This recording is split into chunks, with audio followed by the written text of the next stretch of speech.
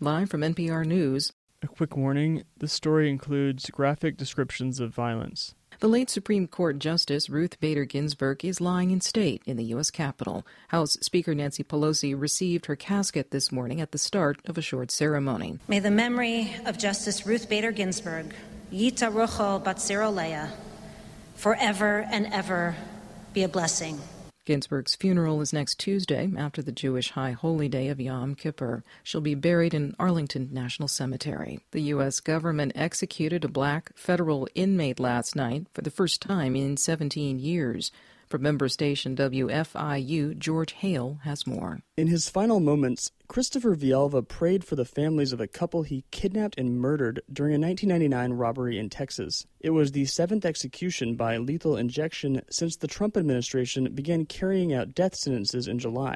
Attorneys had argued Villalba's race played a role in the sentencing. The U.S. Supreme Court denied a motion to delay the execution earlier Thursday.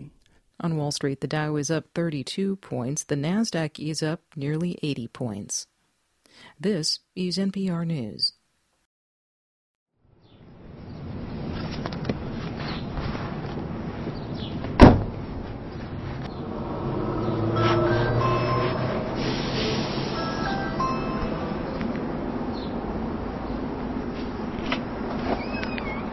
Hi, I'm George. Hi, I'm Lisa. Come on in. It's Mr. Hale. Hey, how's it going? Good. Still a good time? Sure. Hi, I'm Angela. Nice to meet you. My hands are cold. Oh, that's okay. Hi. Angela Moore is a defense attorney in San Antonio. I'm in my, bathroom getting ready for my work day, and I listen to NPR every morning, and I heard your story, come on, that Christopher Villalba was executed, and it stopped me in my tracks. 20 years ago, Moore was on the other team. I had not heard a word about this. I had not heard anything about Christopher Villalba or Brandon Bernard, because generally in the federal system, they do not actually get executed. And I wasn't expecting them to get executed when I prosecuted them. Moore helped the federal government defeat Bernard's and Villalba's appeals. And I'll tell you something interesting. Because the government won so much, I asked my chief for the hardest cases, the ones that the government could lose, because I wanted that experience. The Villalba and Bernard case wasn't one of them. She easily shot down claims in front of the Fifth Circuit Court of Appeals. Why my chief tapped me to handle the death penalty appeal, because I was the only one on staff who had actually done post-conviction death penalty work. But the prosecution and sentencing planted doubts in her mind. But the point is, death should be, if you believe in it, an absolute last recourse. Having worked on many, many death penalty cases, I can honestly say I do not believe in the death penalty anymore. I will never prosecute another death penalty case. Once Bernard's was set 3 weeks later, Moore spoke up, and others joined her. From WFIU Public Radio in Indiana, I'm George Hale, and this is Rush to Kill. In this episode, we meet the people behind a global campaign to save Brandon Bernard, and learn that many of them share responsibility for putting him on federal death row. 20 years later, they say the experience transformed their beliefs about capital punishment and fairness in the justice system. There's no presumption of innocence. That's a fiction. The fact you're there, indicted, and the government's prosecuting you, you've done something. And you have to prove to the jury you didn't. When a jury sees a young black man sitting there next to his defense attorney, and the government with the gold eagle and the United States flag pinned on their lapel, they're already biased. Prosecutors know this, but they don't often say it. They are of the mindset, this guy is guilty unless he can prove his innocence. Hi there. I'm all right. How are you? That's quite all right. I hope you will let me know if my sound is okay. I asked Bernard's lawyer, Rob Owen, to explain what happened that day in Killeen, Texas, and Bernard's role in particular. He was convicted in 1999 as a participant in a carjacking in which 2 people were killed. And among the important facts for understanding why this case is so unusual include that Brandon was only 18 years old at the time of the crime, which is as young as a person can be and be eligible for the federal death penalty. And at the time that Brandon was prosecuted, the law hadn't actually evolved that far yet. Back then, 17-year-olds were old enough for a death sentence in some places. The U.S. Supreme Court has since ruled that 18 is the cutoff. Nobody under 18 can get the death penalty, but that still means that Brandon is basically at the very youngest age a person could be and be death eligible. The second important thing about the case, according to Owen and Bernard's other supporters, is that his involvement in the whole episode was minimal. Brandon is part of a group of kids who make a decision to rob someone. The DOJ didn't call them kids, they called them gang members. And the plan is to ask somebody for a ride. Once you get a ride from somebody, you pull a gun on them and get them to take you to an ATM, and you take money from them via the ATM. And then in the original plan, you take them to some remote location and let them out. You let them go. Bernard's attorneys have been emphasizing this for years. He not only didn't know of any plan to kill the Bagleys, he didn't even know who they were. So there was never originally any intention on the part of these kids to hurt or kill anybody. When the actual carjacking takes place, when the group of kids asks these passerby for a ride, Brandon is actually not present. Brandon and another one of the kids has wandered off into a laundromat that's nearby to play video games. So they come out a few minutes later after playing video games, and their friends are gone and they have no idea what's happened. They know that there was a plan to take the victims to an ATM. So they drive around for a bit looking at different ATMs. They don't find their friends anywhere. And so they don't know what's happened. They assume something, they've changed their mind, something else happened. So they go home. First they stop by a grocery store and they put in applications for jobs. And then after they're done with that, they go back to their respective homes and watch TV the rest of the afternoon. Then Brandon gets a call later in the afternoon from his friend Terry, who says he has gotten a call from Chris Villalba, and that they did in fact abduct some people. They still have them in custody in their car, and they don't know what to do. And they need Brandon to bring another vehicle, which presumably is going to be a getaway vehicle, in order for them to escape the scene. All this time, Todd and Stacy Bagley have been in the trunk of their car, pleading with Villalba and the others to let them go. And of course, in the meantime, there's been terrible suffering by the victims. The other defendants, when they have the victims in the trunk, they drive around with them for several hours in the hot Texas summer day. And of course, they felt great terror. I'm sure that they suffered enormously being where they were. But Brandon wasn't there. Brandon didn't have anything to do with any of those events. But also ministering to them. They were youth ministers, visiting Killeen from Iowa. They reportedly sang and prayed aloud for their captors. So he rejoins the group later in the day. There's a dispute in the testimony at trial about what is said. One witness testifies that these two cars, Brandon's car and the victim's car, are parked near one another in a local park, and that Terry Brown, who was sitting with Brandon in his car, goes up to the victim's car and speaks to Chris Villalba.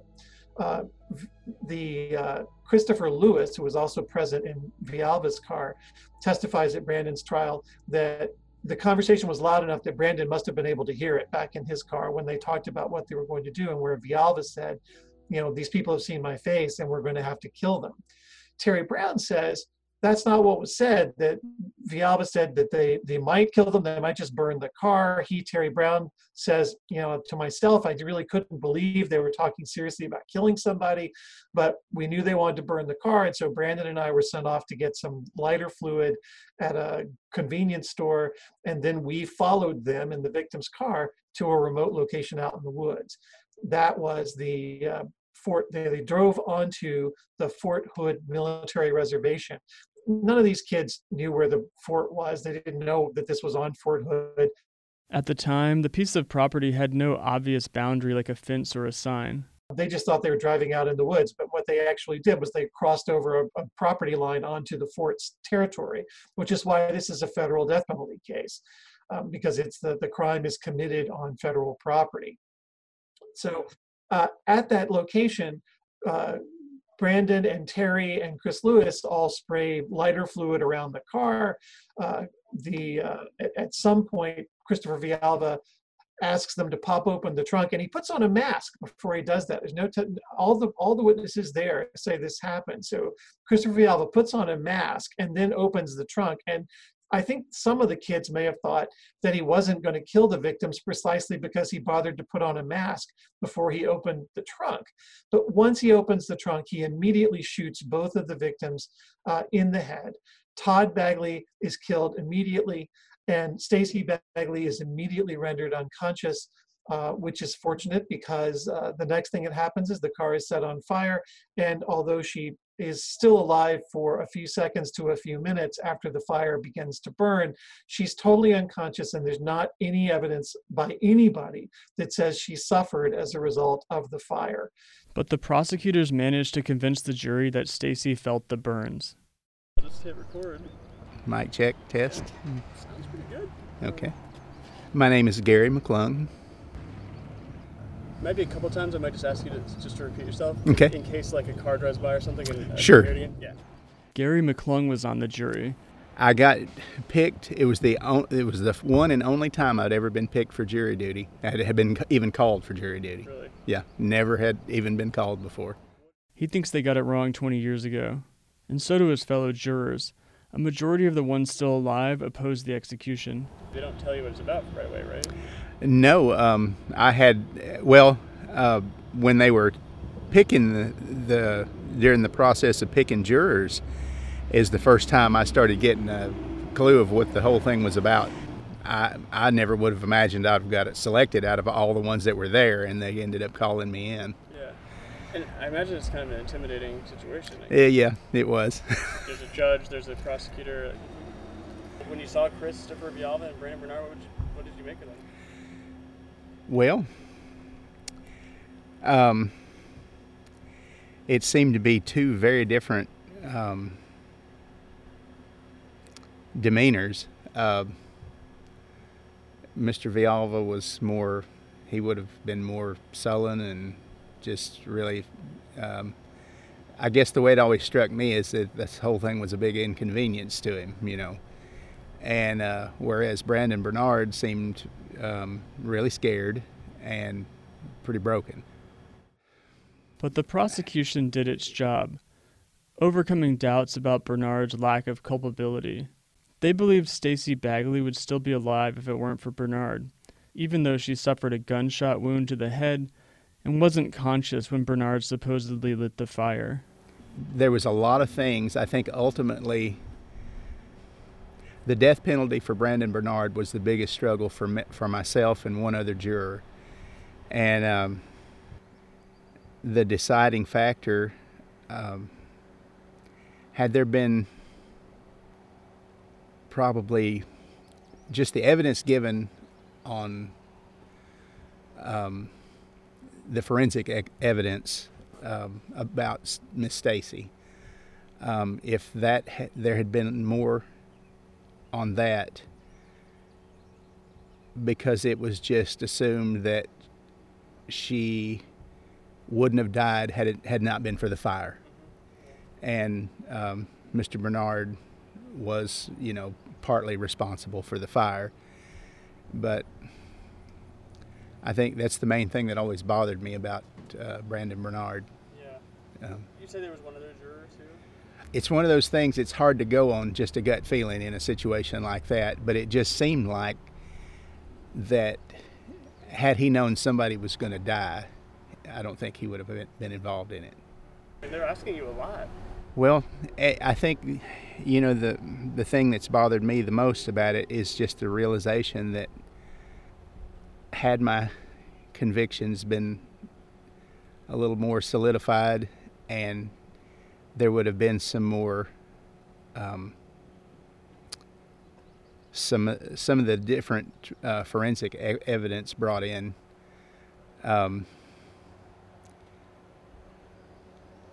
And had I just stood my ground, it wouldn't have happened for Brandon Bernard. Yeah. McClung says he remembers one juror in particular, the only black person on the jury, who convinced 2 holdouts to go for death.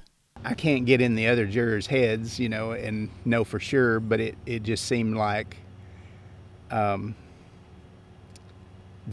I guess maybe guilt by association, pretty much was, he was definitely, he never at any time stopped and said, I'm not going to do this, and that was a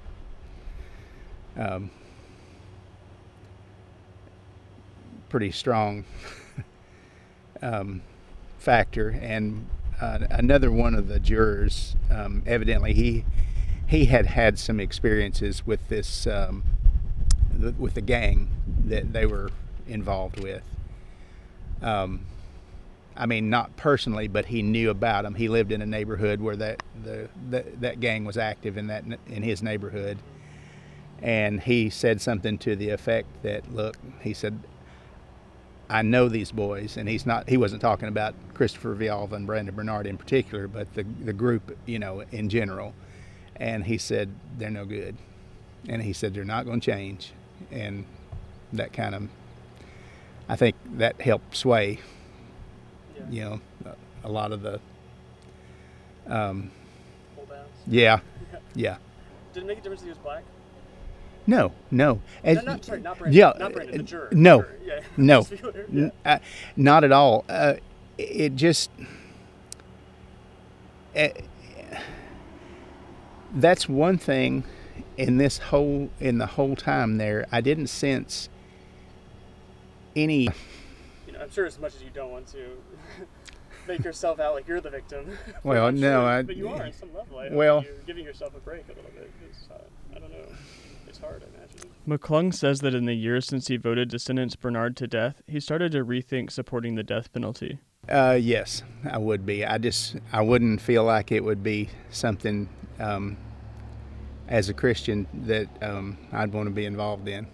Is that because your faith is against the death penalty, or your interpretation?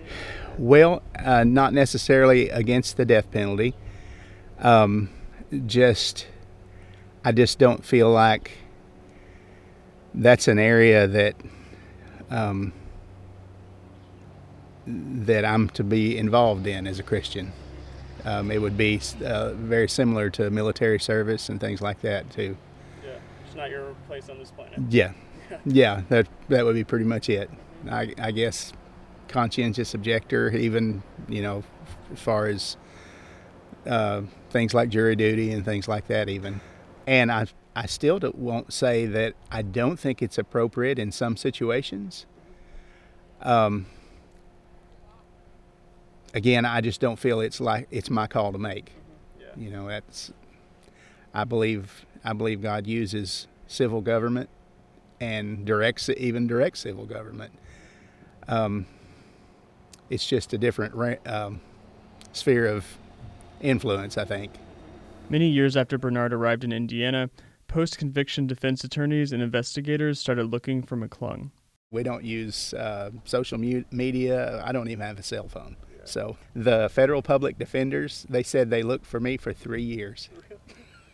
They said he had never had this much trouble finding somebody in my entire career.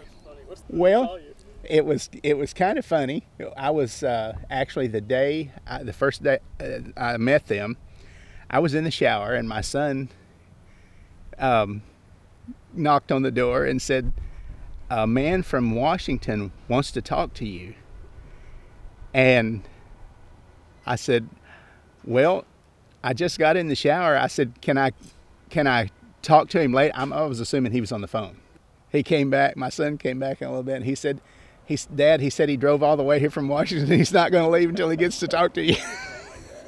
So he was standing on the porch. I didn't realize he was there, but they were super nice.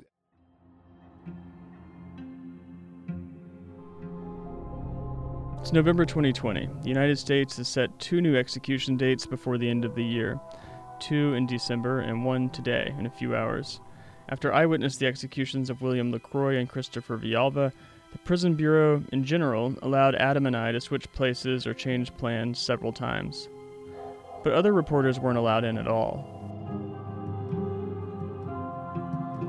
I've never seen anything like the way the BOP conducted itself for the purpose of these executions when it came to the media situation. Liliana Segura is a criminal justice reporter for The Intercept.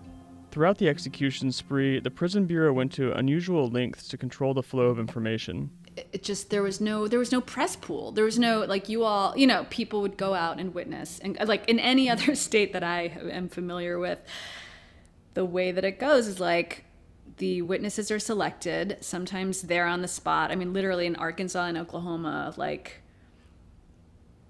it's like a random drawing. And people, depending on sort of who's eligible. And then once, the witnesses go, they witness, they come back, and then they, it's a press pool. They describe what they saw to other reporters who were there in the press area. So there's actually a value in being there because you're going to, receive their descriptions of what they saw. And there was none of that. I mean, in Terre Haute, which... It was just all sort of designed to compartmentalize, and sort of deny you information, even just the most basic stuff. She's reported from prisons during numerous executions, and she was undoubtedly the most knowledgeable reporter among us. And the Prison Bureau locked her out of all 13 of the executions conducted under Trump. So that was deeply bizarre and very confusing. And I don't know if you've ever managed to get them to answer the question of how they selected witnesses, period. I have gotten no answer. We FOIA'd the list of everyone who applied. Yeah, I FOIA'd some version of that and I've heard nothing. The situation with the original dates was so bizarre because, like, there wasn't even that weird-ass form with the drop-down menu, like, in the run-up to the previously scheduled, like, the round of executions that were supposed to happen in December 2019. Like, there was nothing. So I wrote to the BOP in early September of 2019, essentially being like, hi, I'm a reporter. I'm planning on being in Terre Haute for these executions. Can you please put me on whatever list? Please send me whatever information, whatever I need to know in order to apply as a witness or just to be on the ground there. And I have the whole thread. And it's like, they were like, oh, sure, yeah, duly noted, whatever. I write to them again in like November. I'm like, still haven't heard anything. The executions are coming up next month. Like, what should I do? Similar sort of, oh, we'll let you know when the time comes. And then I finally wrote, like, my emails are like sort of increasingly exasperated and kind of like, what the hell is going on? And I finally wrote, I'm just going to look at it now because it's like, yeah, we're working on these plans for this and we'll be back with you as soon as possible. Thanks. That was November 2019. And then I finally write to them in December 6th, 2019. And I guess I'll just read you what I wrote if that's like not too annoying. Yeah. I go, hello, I'm following up on the plans for the coming week in Terre Haute. As it stands, I have not received any information whatsoever pursuant to my initial media request months back. As such, I will be arriving in Terre Haute without any guidance from BOP for media covering the planned executions. I'm aware of the stays currently in place and of the possibility that the executions will not go through, but such things are often in flux until the last minute in death penalty cases. So I'm frankly baffled at the lack of information here. Can you please tell me what I'm missing? I'd really appreciate it. So I wrote that December 6th, and I got a response. It looks like that same day. Liliana, there are a number of limited slots for media witnesses which have already been selected for Monday. We are not able to accommodate additional media on institution property. Please see our website for more information to register your interest in being a future media witness here. And I think that was where they finally had that like resource page. But it was like, I remember I was like, wait a minute, what? Like, I've been asking for information for months, like going back to September. At no point had they been like, here's how you apply as a witness. To this day, I have no idea who the media witnesses for the limited slots were, you know what I mean? That to me, it's like set the tone for the whole thing going forward. It was like, what is happening? And so then by the time the executions finally did begin in July of 2020, like months later, they clearly had their shit together a little more, but like that's how it started. And I've just never dealt with like an agency as sort of maddeningly opaque, you know, not transparent. It's like that weird combination of like malevolence and incompetence. That's like just how, you know, it says it all. Liliana says the way the prison bureau operated was disconcerting compared to what she'd experienced in places like Texas or Alabama. The part of the, like, I've been in other prisons, other media centers during an execution, and they're always totally bizarre because it's this mix of like sort of boredom, and you're just sort of waiting, and there's small talk. And at least in like Arkansas years back, the prison officials set out like a tray of baked goods, and there was coffee, and there's this whole sort of like atmosphere of like kind of somewhat collegial, like kind of I don't know, like they're trying to cater to you or be very friendly and kind of, you know, like helpful, but you're there for an execution. And so it all feels totally weird and gross. And it's like, why am I making small talk with this? You know, we're here for, and the weird thing about Terre Haute is just like, it was all the weirdness with like none of the pretense of, you know, it was just like silence and awkwardness, and like just, you couldn't really get information from people when you asked them one-on-one. Like, even if you did ask them, like, they were just unable to or unwilling to say anything. You know, it was just nothing. It seemed clear that they knew very little. Yeah, I think that was also true. The campaign to save Brandon Bernard inspired thousands of people to sign petitions and share information about the case. Hey players, I need your help. This is Brandon Bernard. When Brandon Bernard will be executed tonight, if Donald Trump doesn't stop the execution, that's the only way that this execution will be stopped. So Brandon Bernard was one of the youngest people to ever receive a death sentence at the time of his crime. This is shameful for at least two reasons. Number one, because the death penalty needs to be abolished. Even Kim Kardashian, then married to Kanye West and on better terms with Trump, joined the calls. First and foremost, Brandon, I want you to know that I really believe in you, and I'll do anything that I can to help. We are arguing in court. Nothing we are asking of the president or the public would result in Brandon being turned loose. We are not asking anybody to let him go.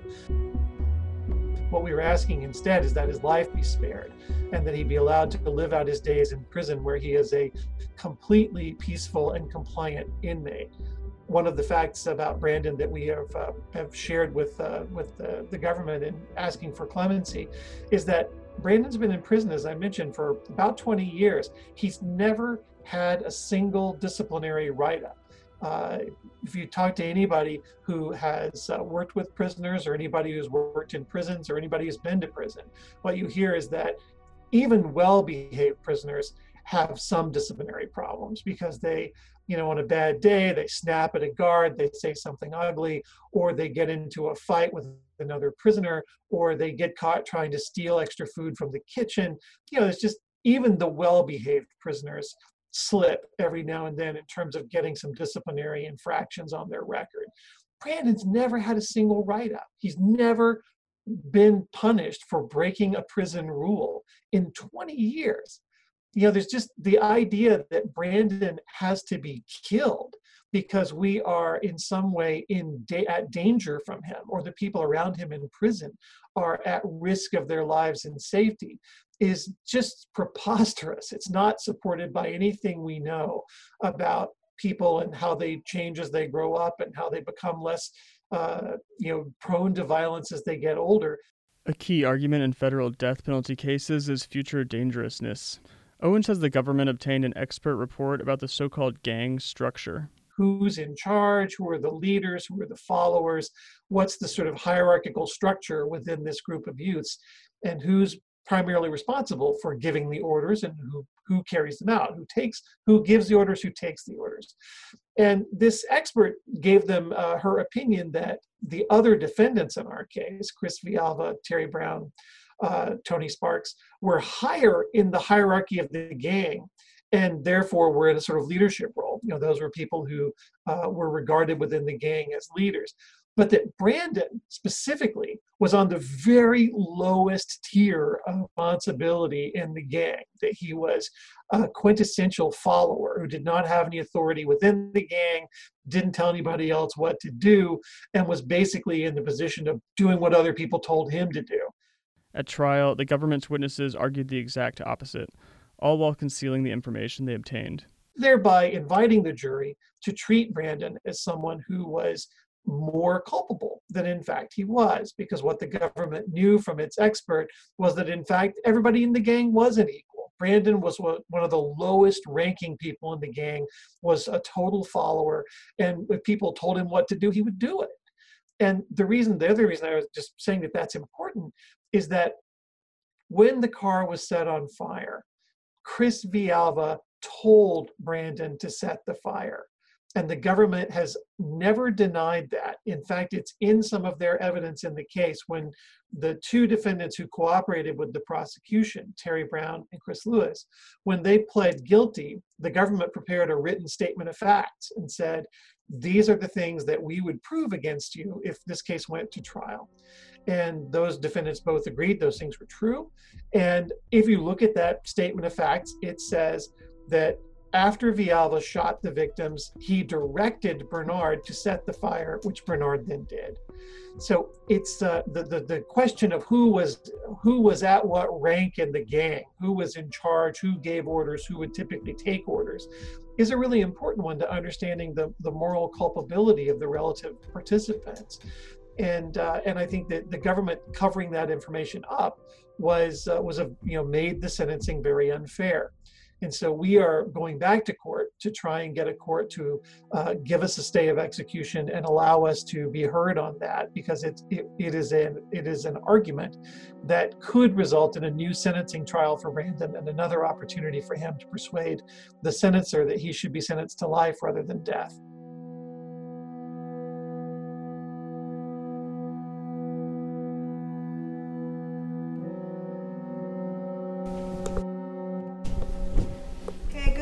Everybody. We're going to go ahead and start with the orientation so that we're prepared when we are called.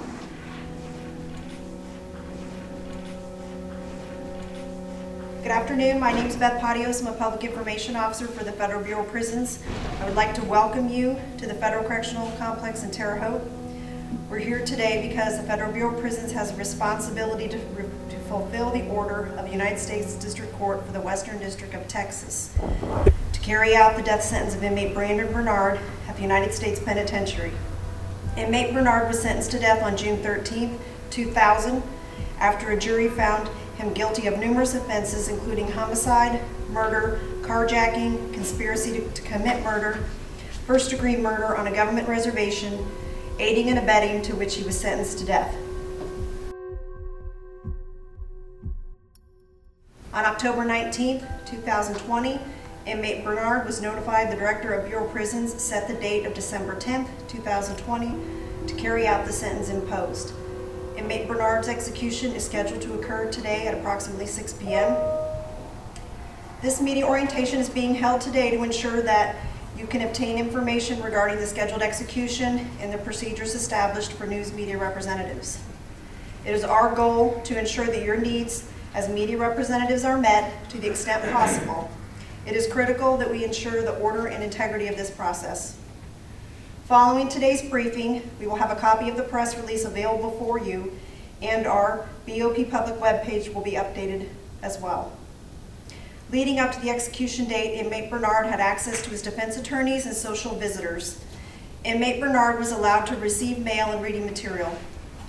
During his time in the execution facility holding cell, he is under constant staff supervision. The regulations allow for inmate Bernard to select up to 6 witnesses, to include a spiritual advisor, 2 attorneys, and 3 family members. The regulations also allow up to 8 victim witnesses, as well as media representatives. Following today's media orientation, you will be taken into the USP for processing and screening. Our screening procedures for visitors will be much like clearing an airport screening site. From there, you will be transported to the designated media room. There will be chairs available for each of you. However, if you choose to stand, please remain in your designated areas and be mindful and respectful of your colleagues. The blinds will be raised, and inmate Bernard will be provided the opportunity to make a final short statement. The relevant portions of the judgment and commitment order will be read, and then the marshal will ask if the execution can proceed. Once again, there should be no talking, as so everyone can hear clearly. The marshal will check with the Department of Justice Command Center. Absent a stay entered by a court, the execution will occur as scheduled. Provided there are no legal impediments to the proceedings, the marshal will advise to proceed with the execution. At this point, the lethal chemical will be administered. An announcement of the time of death will be made, and the witnesses will be informed that the execution has concluded. The blinds will be lowered, and the witnesses will be escorted out of the facility. A post-execution press release will be distributed shortly thereafter. The press release will be delayed to allow sufficient time for you to transmit a media pool note. The victim family members have been offered the opportunity to make a statement to the media and have decided to do so. Following the execution, they plan to provide a written statement as well as come back to the media center. Whether they'll take questions or not is going to be their decision, so please be respectful of that. I will briefly go over the guidelines that have been established for the media. BOP media IDs have been issued and must be worn at all times. All media must show a press credential to obtain access to the property, and both the BOP issued media ID and the press credential and lanyard should be wearing on while you're on property today. Due to the current COVID conditions, media representatives must wear a face mask. One has been provided to you. Temperature screening was conducted, and you have signed consenting to the required precautions during your time here today. There is also additional PPE available at the back of the room on the table that you may help yourself to. Media must vacate the property 1 hour after the execution. Only designated public information officers are to be approached regarding any matter related to the execution.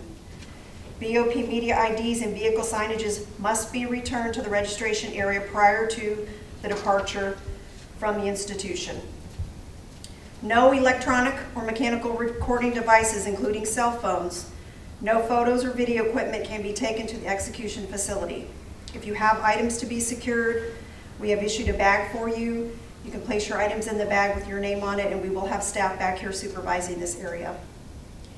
PIOs, myself, and Christy Bashirs will accompany media witnesses into the execution facility. During the media witness transport to the execution facility, we will remain with you throughout that process. USP Terre Haute staff have advised that only official BOP spokespersons are authorized to comment regarding institution matters, and reporters should not question other staff members on site. One of our primary concerns is to ensure the privacy of all involved. You can have only paper and a pen with you, which will be provided by BOP staff in the media witness room. All right, thank you. We'll wait for further information.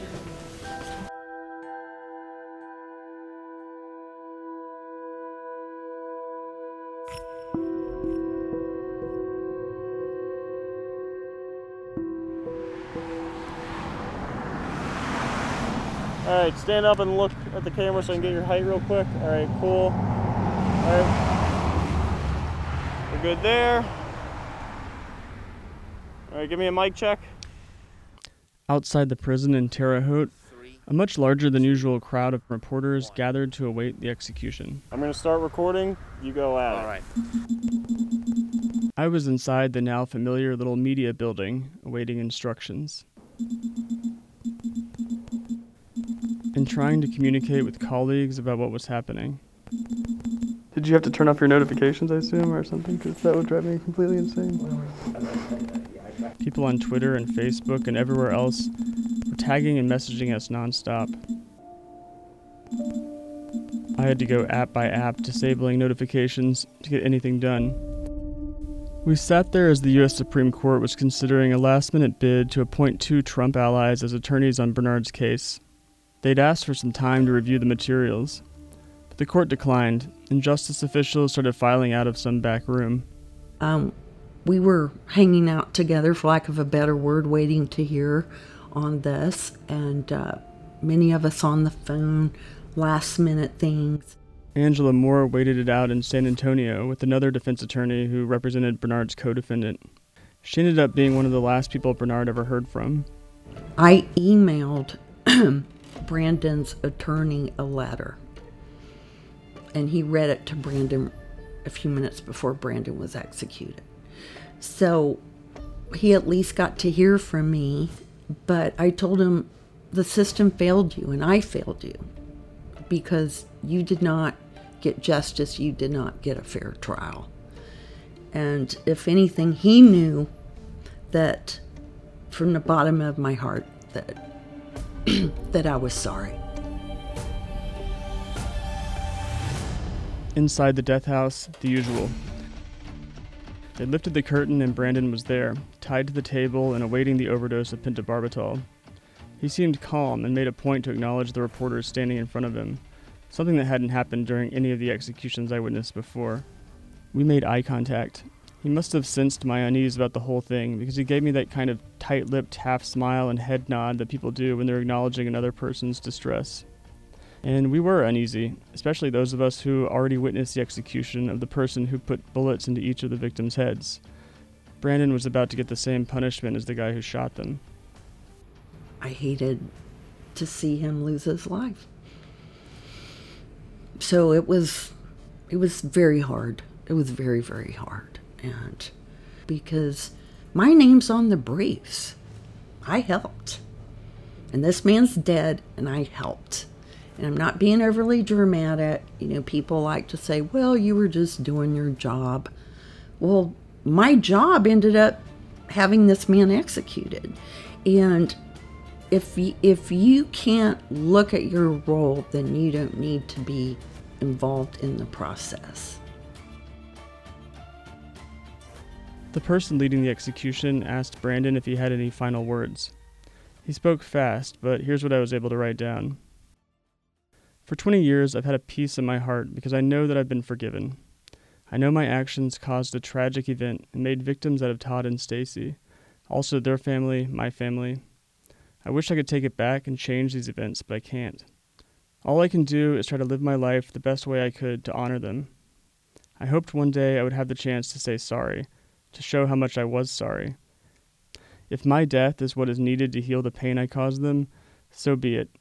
I hope from this moment on, all parties can move forward, and that you will forgive me for what I did, what I took away. I didn't mean to. I wish I could take it back. Being around the others on death row taught me to do the right things. I'm sorry. Those are the only words I can say that completely capture how I feel now and how I felt on that day. The family of Todd Bagley would like to thank President Donald J. Trump, Attorney General William H. Barr, and the Department of Justice. Without this process, my family and I would not have the closure we needed to move on in life. It has been very difficult to wait 21 years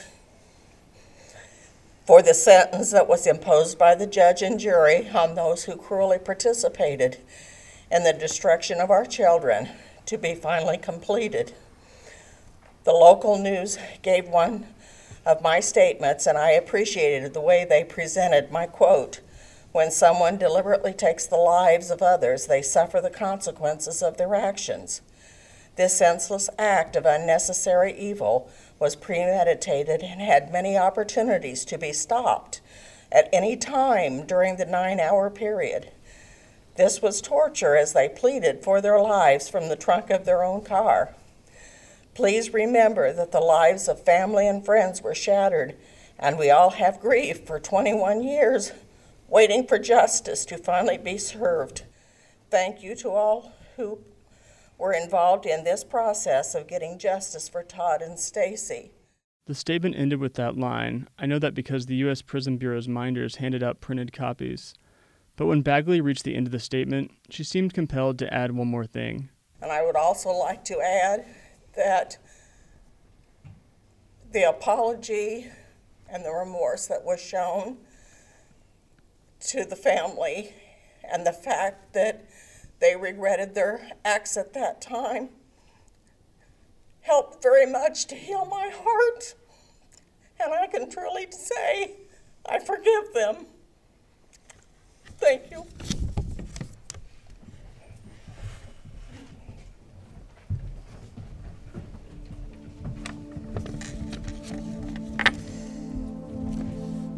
The Trump administration carried out its 9th federal execution of the year last night. Last-minute clemency pleas for Brandon Bernard were rejected. Celebrities and a former U.S. prosecutor had taken up his cause. George Hale from member station WFIU has more. Fans flooded Donald Trump's Twitter account for a week after Kim Kardashian West asked for help trying to save Bernard's life. But late Thursday, it was the mother of a murdered youth minister applauding the president's decision to let the execution go forward. The majority of surviving jurors later changed their minds about Bernard. So did Angela Moore, a former U.S. prosecutor who helped defeat Bernard's appeal. Mr. Bernard was not planning on any kidnapping or killing to happen. Mr. Villalba was. Moore wrote in an op-ed in the Indianapolis Star detailing her objections to Bernard's execution. That's when Kim Kardashian West got involved, tweeting the essay to her nearly 70 million followers. Trump listened to West before. He once hosted her in the White House alongside prisoners he had granted clemency. The Star's support offered rare hope to an inmate scheduled to die under a Supreme Court stacked with death penalty supporters. Hours before the execution, Bernard's defense added attorneys and Trump backers Ken Starr and Alan Dershowitz to the team. They sought a 14-day stay to review the case. But any hope of Trump intervening faded late Thursday, as prison officials gathered witnesses and the execution went forward. Kardashian West took to Twitter soon after. "Our system is so effed up," she said.